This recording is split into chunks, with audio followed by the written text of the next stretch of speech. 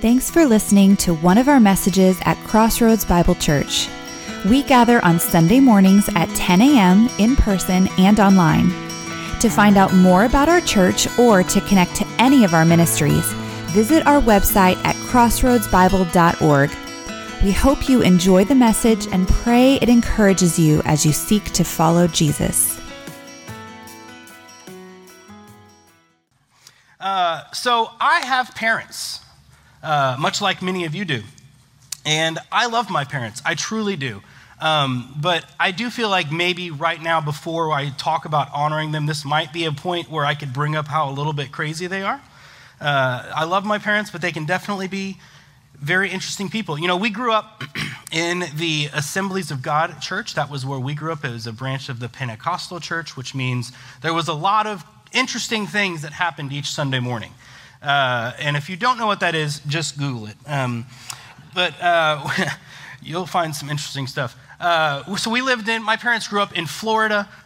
They both had parents who were also in the AG church, so that was really kind of nailed into us real early, real fast. And then, especially in those days, and I haven't been back in a long time, but I know in those days when I grew up and when they grew up, it was a very legalistic type of denomination where a lot of the teaching was don't do this, don't do this, don't do this. And so that kind of came home a little bit too, which to their credit was actually rather helpful. It really helped establish a sense of right and wrong in me from an early age.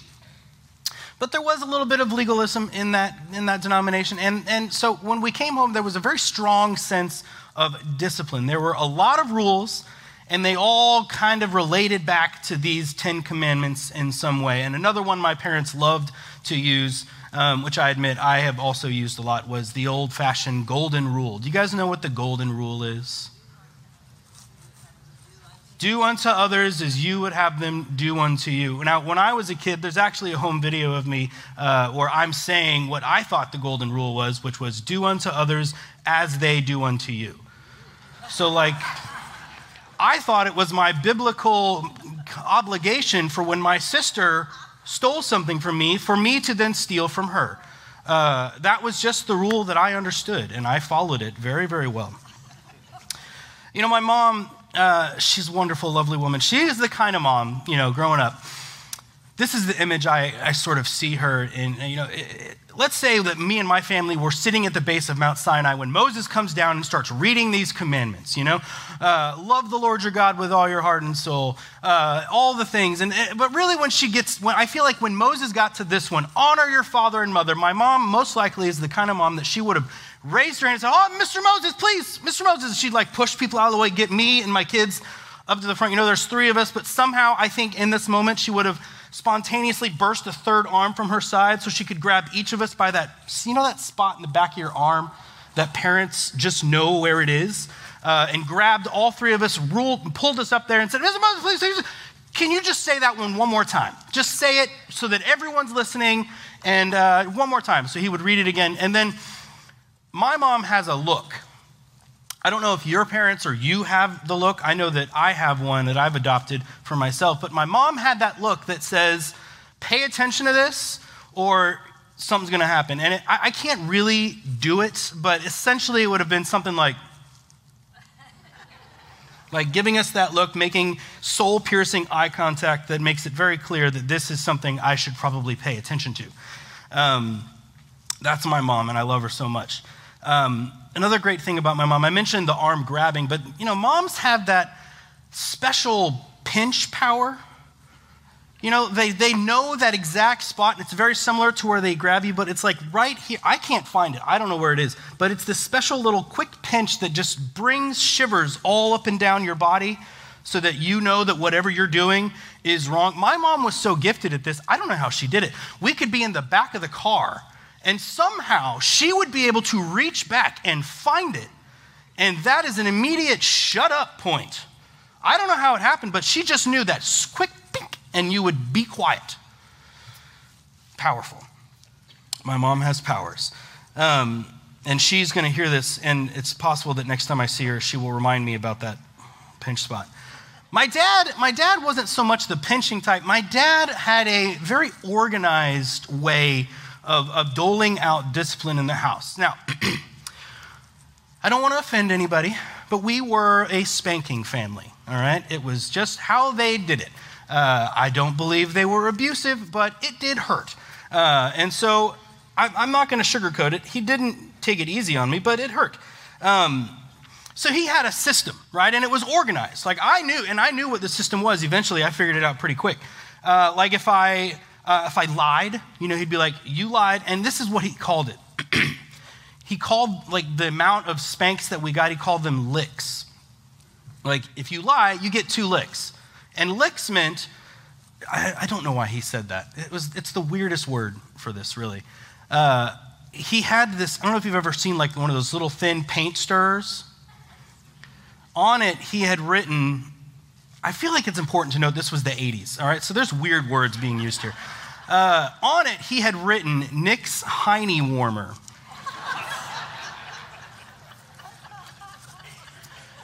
I don't know. And so I knew that 2 licks meant that he's going to find the Nick's Hiney Warmer and wrap me on the back a couple times. And by the back, I mean, and he called them licks. So you lied, you get 2 licks. You disobeyed, that's 2. You watched MTV, that's 5, okay? And of course, sometimes, because I was a very creative child, I stepped out of the licks system and did something that maybe Dad hadn't really anticipated. Like maybe I'm 6 or 7 years old, and I wake up at 6 in the morning and grab the phone that still had the and call everyone on my soccer team and invite them over to the house at 6 in the morning on a Saturday. They had not anticipated this. There was no licks system for that one. Not an anticipated mistake there. Or maybe I'm a little older. I'm the age of 12 and I get caught smoking old cigarette butts behind the church with the pastor's kid.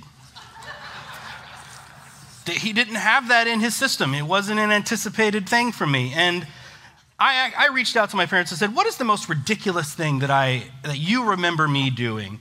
And I will tell you, it's not a very salacious story. It's just a stupid story, all right? I was 17, and I had decided that today was a good day to skip school. So my friend Sean and I, we showed up, and the reason was that he and I both realized that we had a chemistry test that we hadn't studied for, and we were like, you know what, it'd probably be best to skip it. Let's go over to your house and study, and then we'll be ready the next day, right? In our minds, it was a very intellectually minded, very wise choice, right? Because we didn't want to fail this test. We wanted to do well.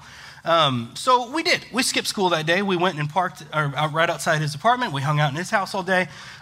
We might have taken a nap. There might have been some video games played. I think we briefly discussed chemistry, but it doesn't matter.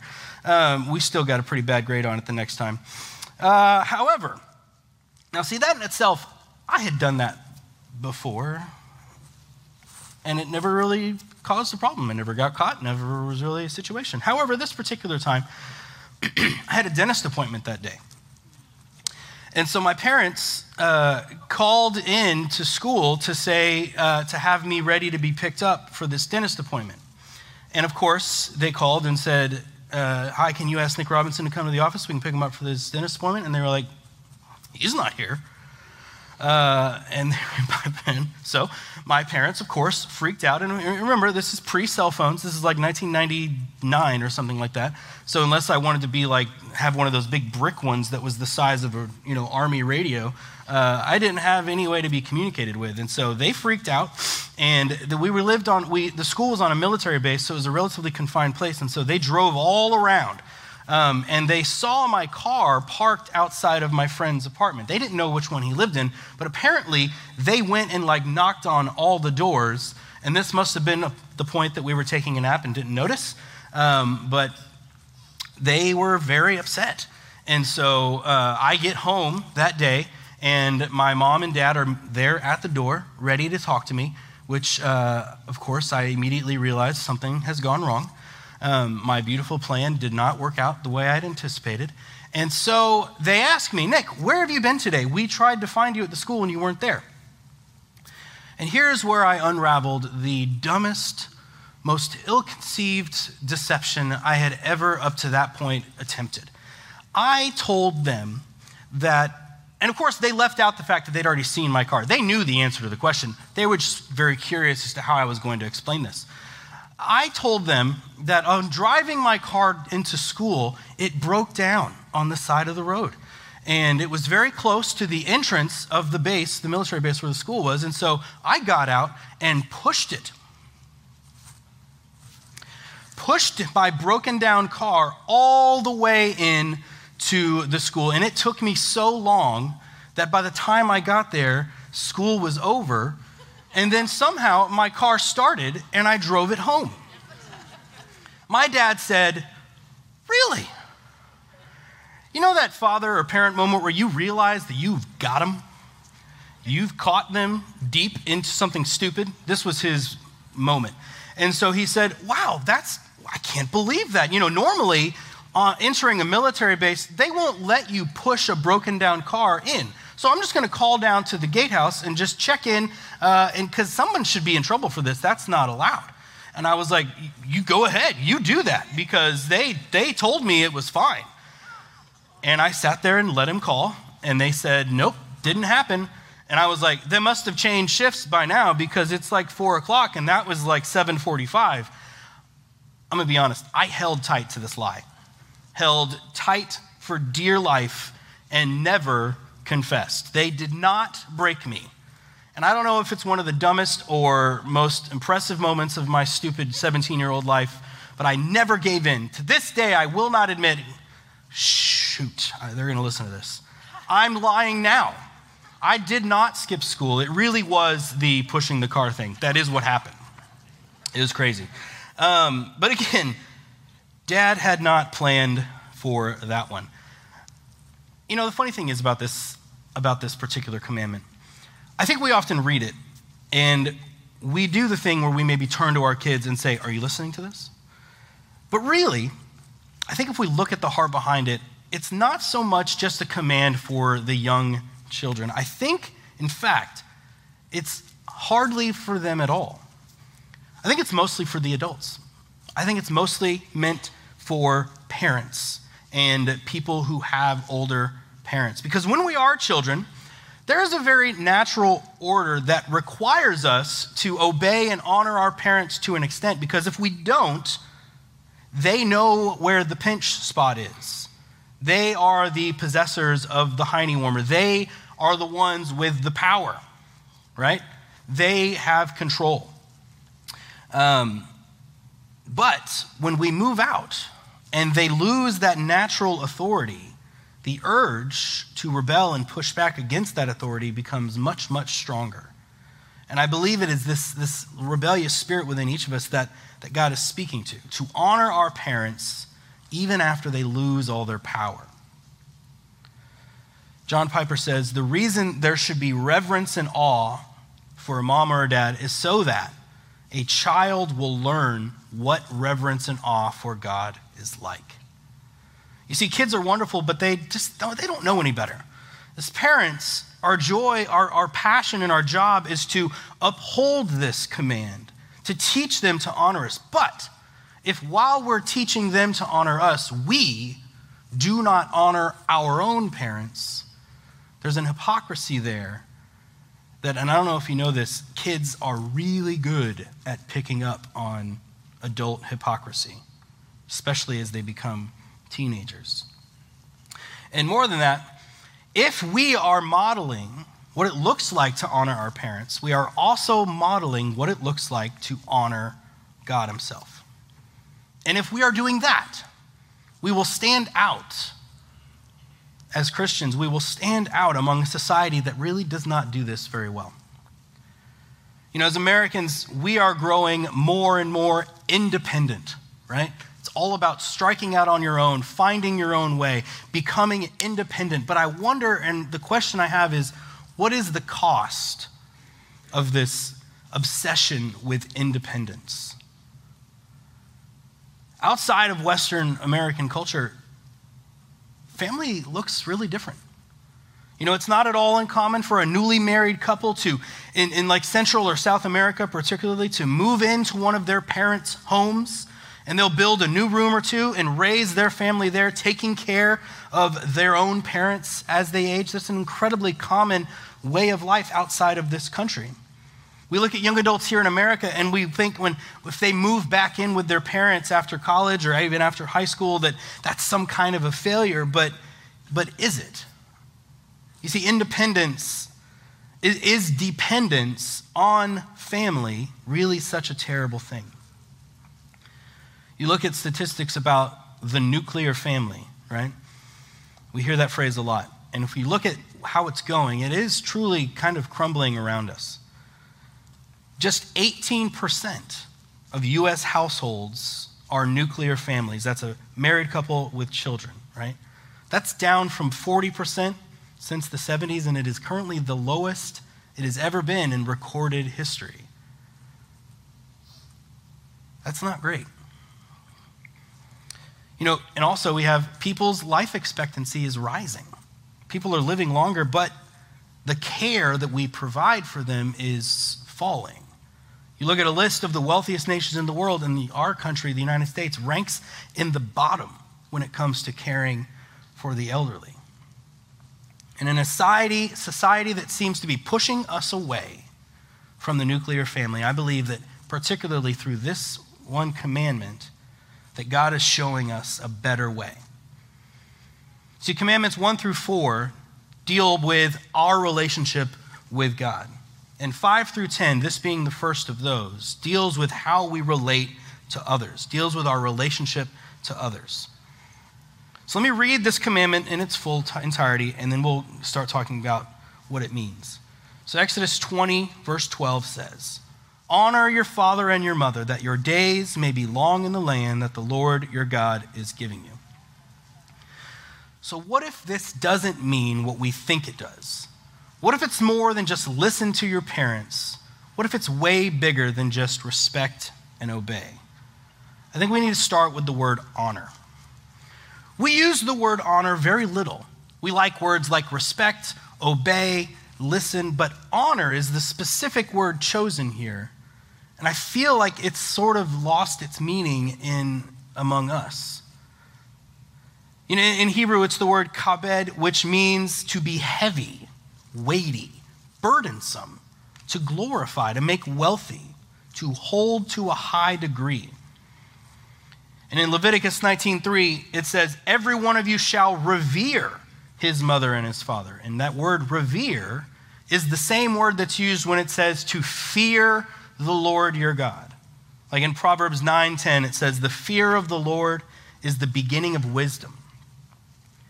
So often, I think we believe honor your father and mother can mean to respect and obey, but I think that Scripture is painting a different, heavier picture here. Parents are to be honored. And honor is far more than calling on their birthday, sending a card or flowers for Mother's Day, or getting your dad a gift to, Bass Pro Shop on Father's Day, right? Those are pieces of a much larger, heavier, weightier puzzle that I believe the Scripture is pointing us to. Honor means to give weight to support, to revere those who are older than you. And this fifth commandment is concerned specifically with the home and the family. And if you look in Jewish culture when this was going on, and even after, of course, family solidarity has been one of the many unique features of their culture. Understanding the law, being that this is the warning against treating your parents with a lack of honor. And if you look really deep into this culture at this time, you can find that among the tribes and nations around Israel, there was a very dark practice of essentially eliminating the elderly and the ones that just couldn't take care of themselves. There are many stories of cultures that when they got to a certain age, they sort of abandoned them, like literally kicked them out of the tribe or the nation and said, good luck. Because if they could not provide, if they could not work for the good of the society, what good were they? And God is speaking to Israel and saying, at the very minimum, we're not doing that, right? Thankfully, I don't know that that's much of a problem here. I don't think so, at least. I hope not. Please come talk to me after if it is. But through this, he is saying that we are going to be different. In fact, in all of these commandments that he's giving them, and in all of the law that he gives, his ultimate sort of purpose in this, one of them was to say, we are going to be different. We will not do as others have done. Parents are to be honored, protected, revered, and the reward is plain. And we'll get to that in a minute. We'll talk about what he says after, if you do this, this is what will happen. When we as a society, and I think we do this in a different way, but when we as a society don't see you contributing, there's a tendency for us to think that we don't have time for you. And when we model a lack of honor, for those that are older than us, how can we expect our children to honor us? When we honor our parents, we model honor to our children. And when we model honor to our children, we are teaching them not only how we desire to be treated, but how we should honor God and revere him ourselves. And looking at the family, parents are God's instruments in a child's life to meet their physical needs, yes, but also to introduce the child to the ways of the Lord. The spiritual priority of parents is seen in the scriptures very clearly, and you can even see it in the fact that many of Israel's religious ceremonies, like the Passover meal, were conducted within the family. It was the responsibility of the family to bring these traditions and this understanding of who God was into the home. You look in Deuteronomy 6, 4 through 9, is something called the Shema, a prayer that Jewish families would pray together in the morning and in the evening. Hear, O Israel, the Lord our God, the Lord is one. You shall love the Lord your God with all your heart and with all your soul and with all your might. And these words that I command you today shall be on your heart. You shall teach them diligently to your children, and shall talk of them when you sit in your house, and when you walk by the way, and when you lie down, and when you rise. You shall bind them as a sign on your hand, and they shall be as frontlets between your eyes. You shall write them on the doorposts of your house and on your gates. This prayer has been one of the most influential traditions in the Jewish history, and the Shema has functioned as both their pledge of allegiance and hymn of praise. And right in there, over and over again, it says, bring this into the home. Bring it into the home when you're together, when you're walking, when you're eating. Make it so that it is impossible for your children to leave your home without knowing who God is. Honor your father and mother is not just a call to care for your parents, but it is a giant arrow pointing to the sustaining power of a loving, God-fearing family.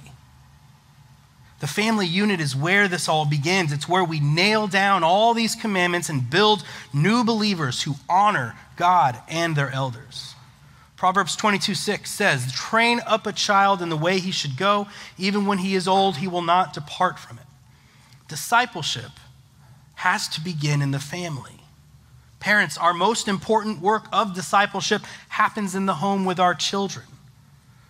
Now, my parents did a wonderful job of this. I knew who my parents revered most of all, and it was God the Father. And as a child, I knew that honor and respect for my parents was a requirement.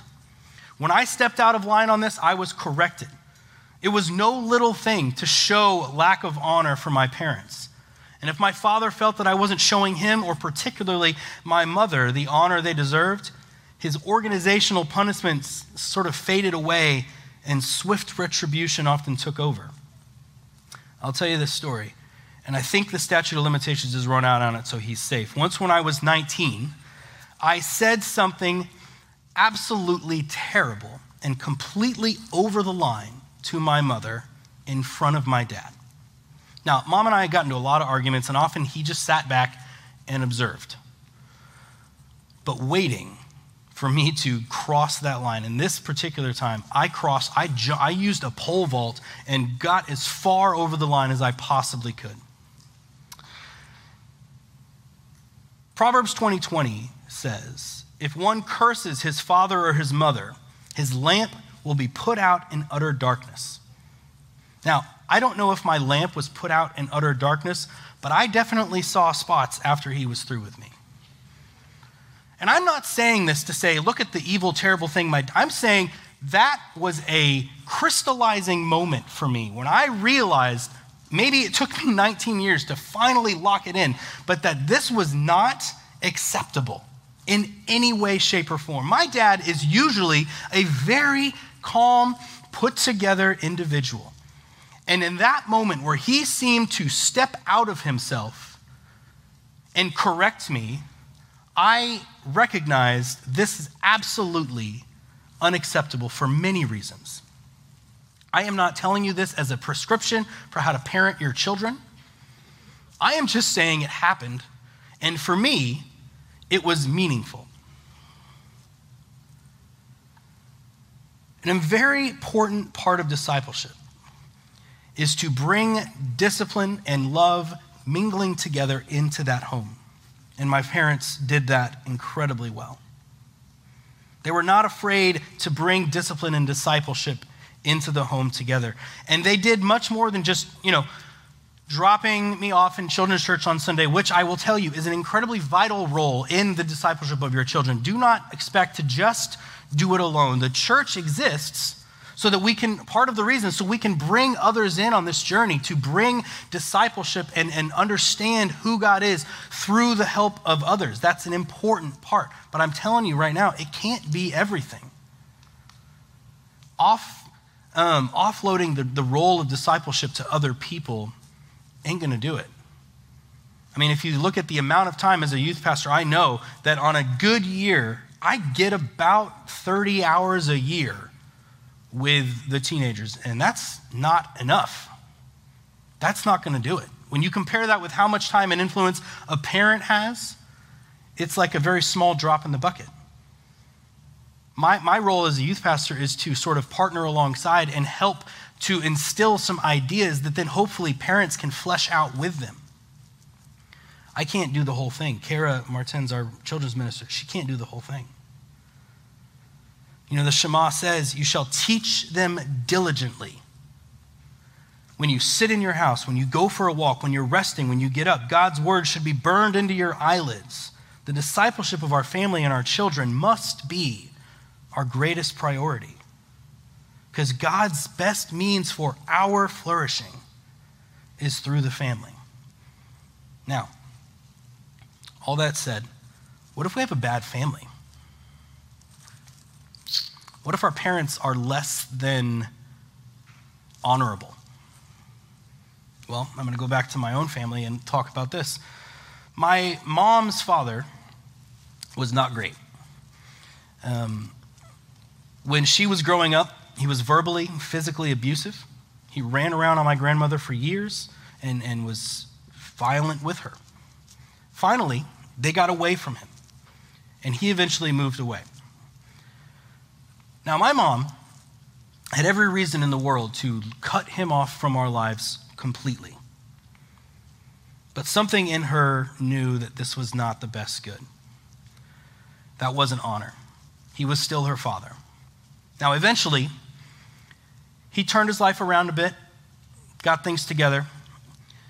Still problematic, still difficult to be around, and there's a lot of bad memories in my mom's mind of being around him. Yet, she still visited. She still brought her grandchildren. And to her credit, as a child, I had no idea what had happened in the past with him. She did not tell us these things until we were much older. I think because in her mind, that wasn't honoring. I had no idea the atrocities that he had committed against my grandmother and my own mother. All I knew is that he was a nice grandpa with chickens, an ugly cat, and a pear tree in his backyard. That's what I knew of him. I enjoyed being around him. Perhaps the greatest evil I attributed to him when I was a child was that he lived in Houston and didn't have air conditioning. That was evil.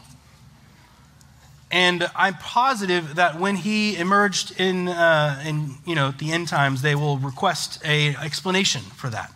That he would subject not only himself but his grandchildren to Houston heat. And we often visited in the summer, so I don't know how I survived. But my mom knew that not telling me those things and bringing me around was, in fact, the best good, not just for her, but for me.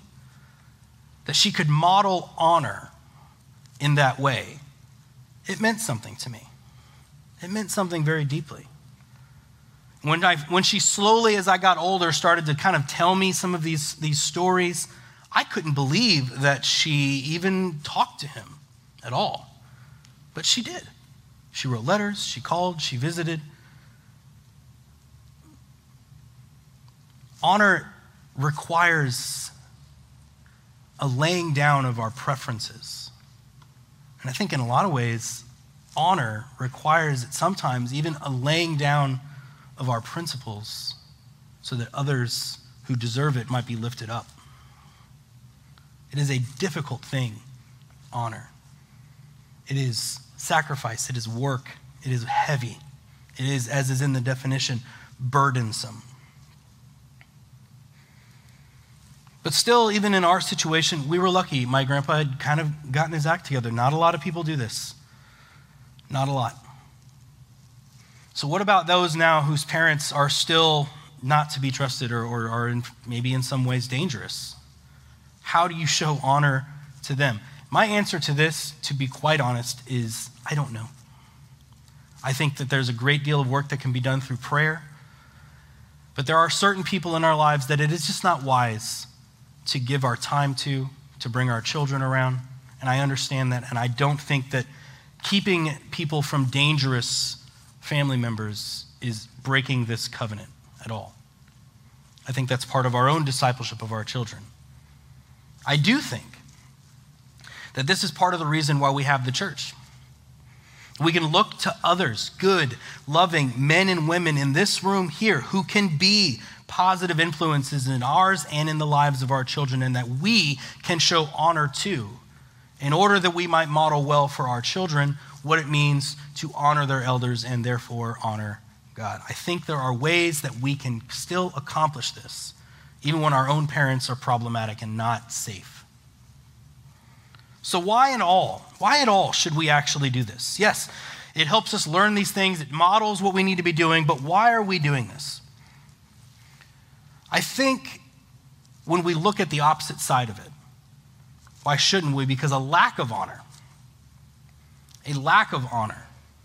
leads to a lack of honor for everything.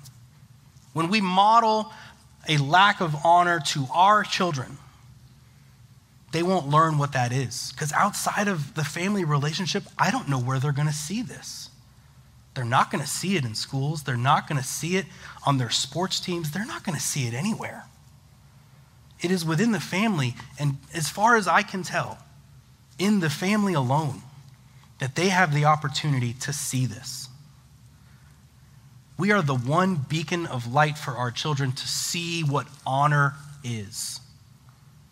It is imperative that we take this commandment seriously and recognize that honor is a good and valuable thing that we need to be modeling for our children so that we will be honored and that they will learn that God himself should be honored. Because a God that is not honored is a God that I can pretty much make up for my own. A God that is honored is one who I can look at his words and say, that's not that important, that's not that important, I like this one, I don't want to do this one. It leads to an opportunity for us to pick and choose the role, the laws and love that God shows us and say, this one's good, this one's not so good. When you don't honor something, why would I listen to it? Its words are not that valuable to me. But when there is honor, we understand the weightiness to what God is saying to us. And we allow those things to change us. Honoring our father and mother is an important part of just family life, but it is also an incredibly important concept to understand so that we might have the right kind of relationship with God the Father. Another answer to this question as to why we should do it, because there's a promise attached to it. Ephesians 6:1 reminds us, children, obey your parents in the Lord, for this is right. Honor your father and mother. This is the first commandment with a promise, that it may go well with you and that you may live long in the land. And that promise of longevity that accompanies this commandment is not so much that you individually will live long, but that your people, if they do this, will live long, will survive, will be a stable community. When he's speaking to Israel, he's saying, if you guys can hold on to this commandment, the people of Israel will last longer. It will be a stabilizing force in your community. And so when we look at it like that, all of that is true. The honor thing, the parents thing, and how we model that is absolutely important. And when we do that, if we can do that, the church itself will grow in its influence and its understanding of the people outside of it. It will grow in its power, and it will last a long time. When we take value off of this, we are stripping the church of its influence in the world.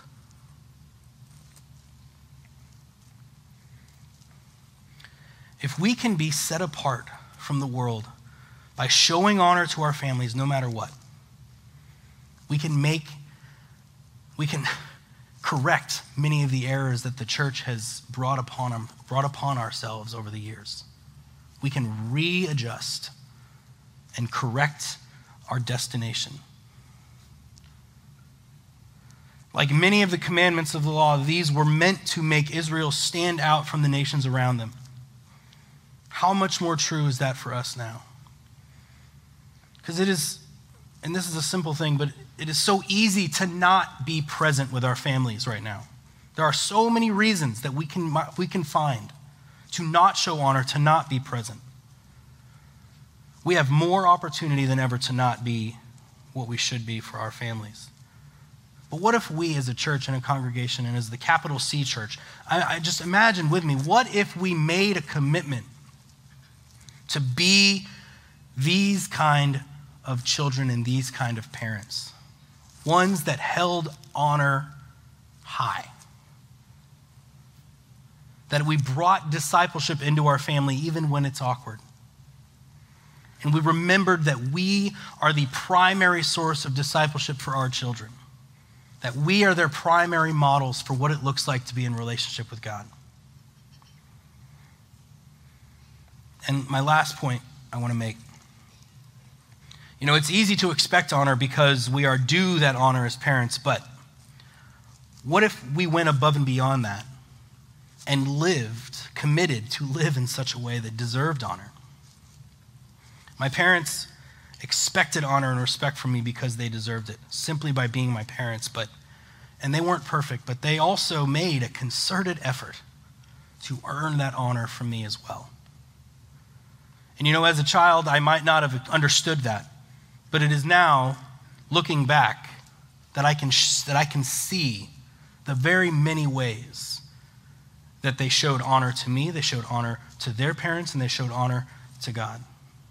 It's like Solomon said in Proverbs, teach a child in the way he should go, and even when they're older, they will remember it. That's so very, very true for my life. And when you're in the thick of it, like right now, I have a 12-year-old, a 10-year-old, and an 8-year-old. It's hard to tell if they actually understand what this is. It's hard to know because I'm right there in the middle of it, where I'm adamantly trying to do this, but it doesn't always seem like it's working. And I'm hoping, beyond hope, that when they finally do move beyond being a child, that they will possibly, hopefully recognize that I tried to do this and that it will make an impact. And then on their children, and on theirs, and on theirs, and on theirs. I am hoping that I can carry on the tradition of valuing honor that my parents did and their parents did. Because I know that I am the primary discipler of my kids. And that is incredibly important to me. So here's my final reminder of what we're doing here. If we can obey and honor our parents, we can more easily obey and honor our God. And if we can obey and honor our parents, we can be a taller and brighter city on a hill for those who do not know God. Family discipleship is the key, and we can't neglect it. Let me pray for us. God, we love you. We honor you. We know who you are in our life. And God, I just pray that you impress upon us the weightiness of this commandment. God, that you would remind us that it is not simply a matter of just being nice to our parents, but God, that it is going far beyond that and accepting the burden of honoring even when it's difficult.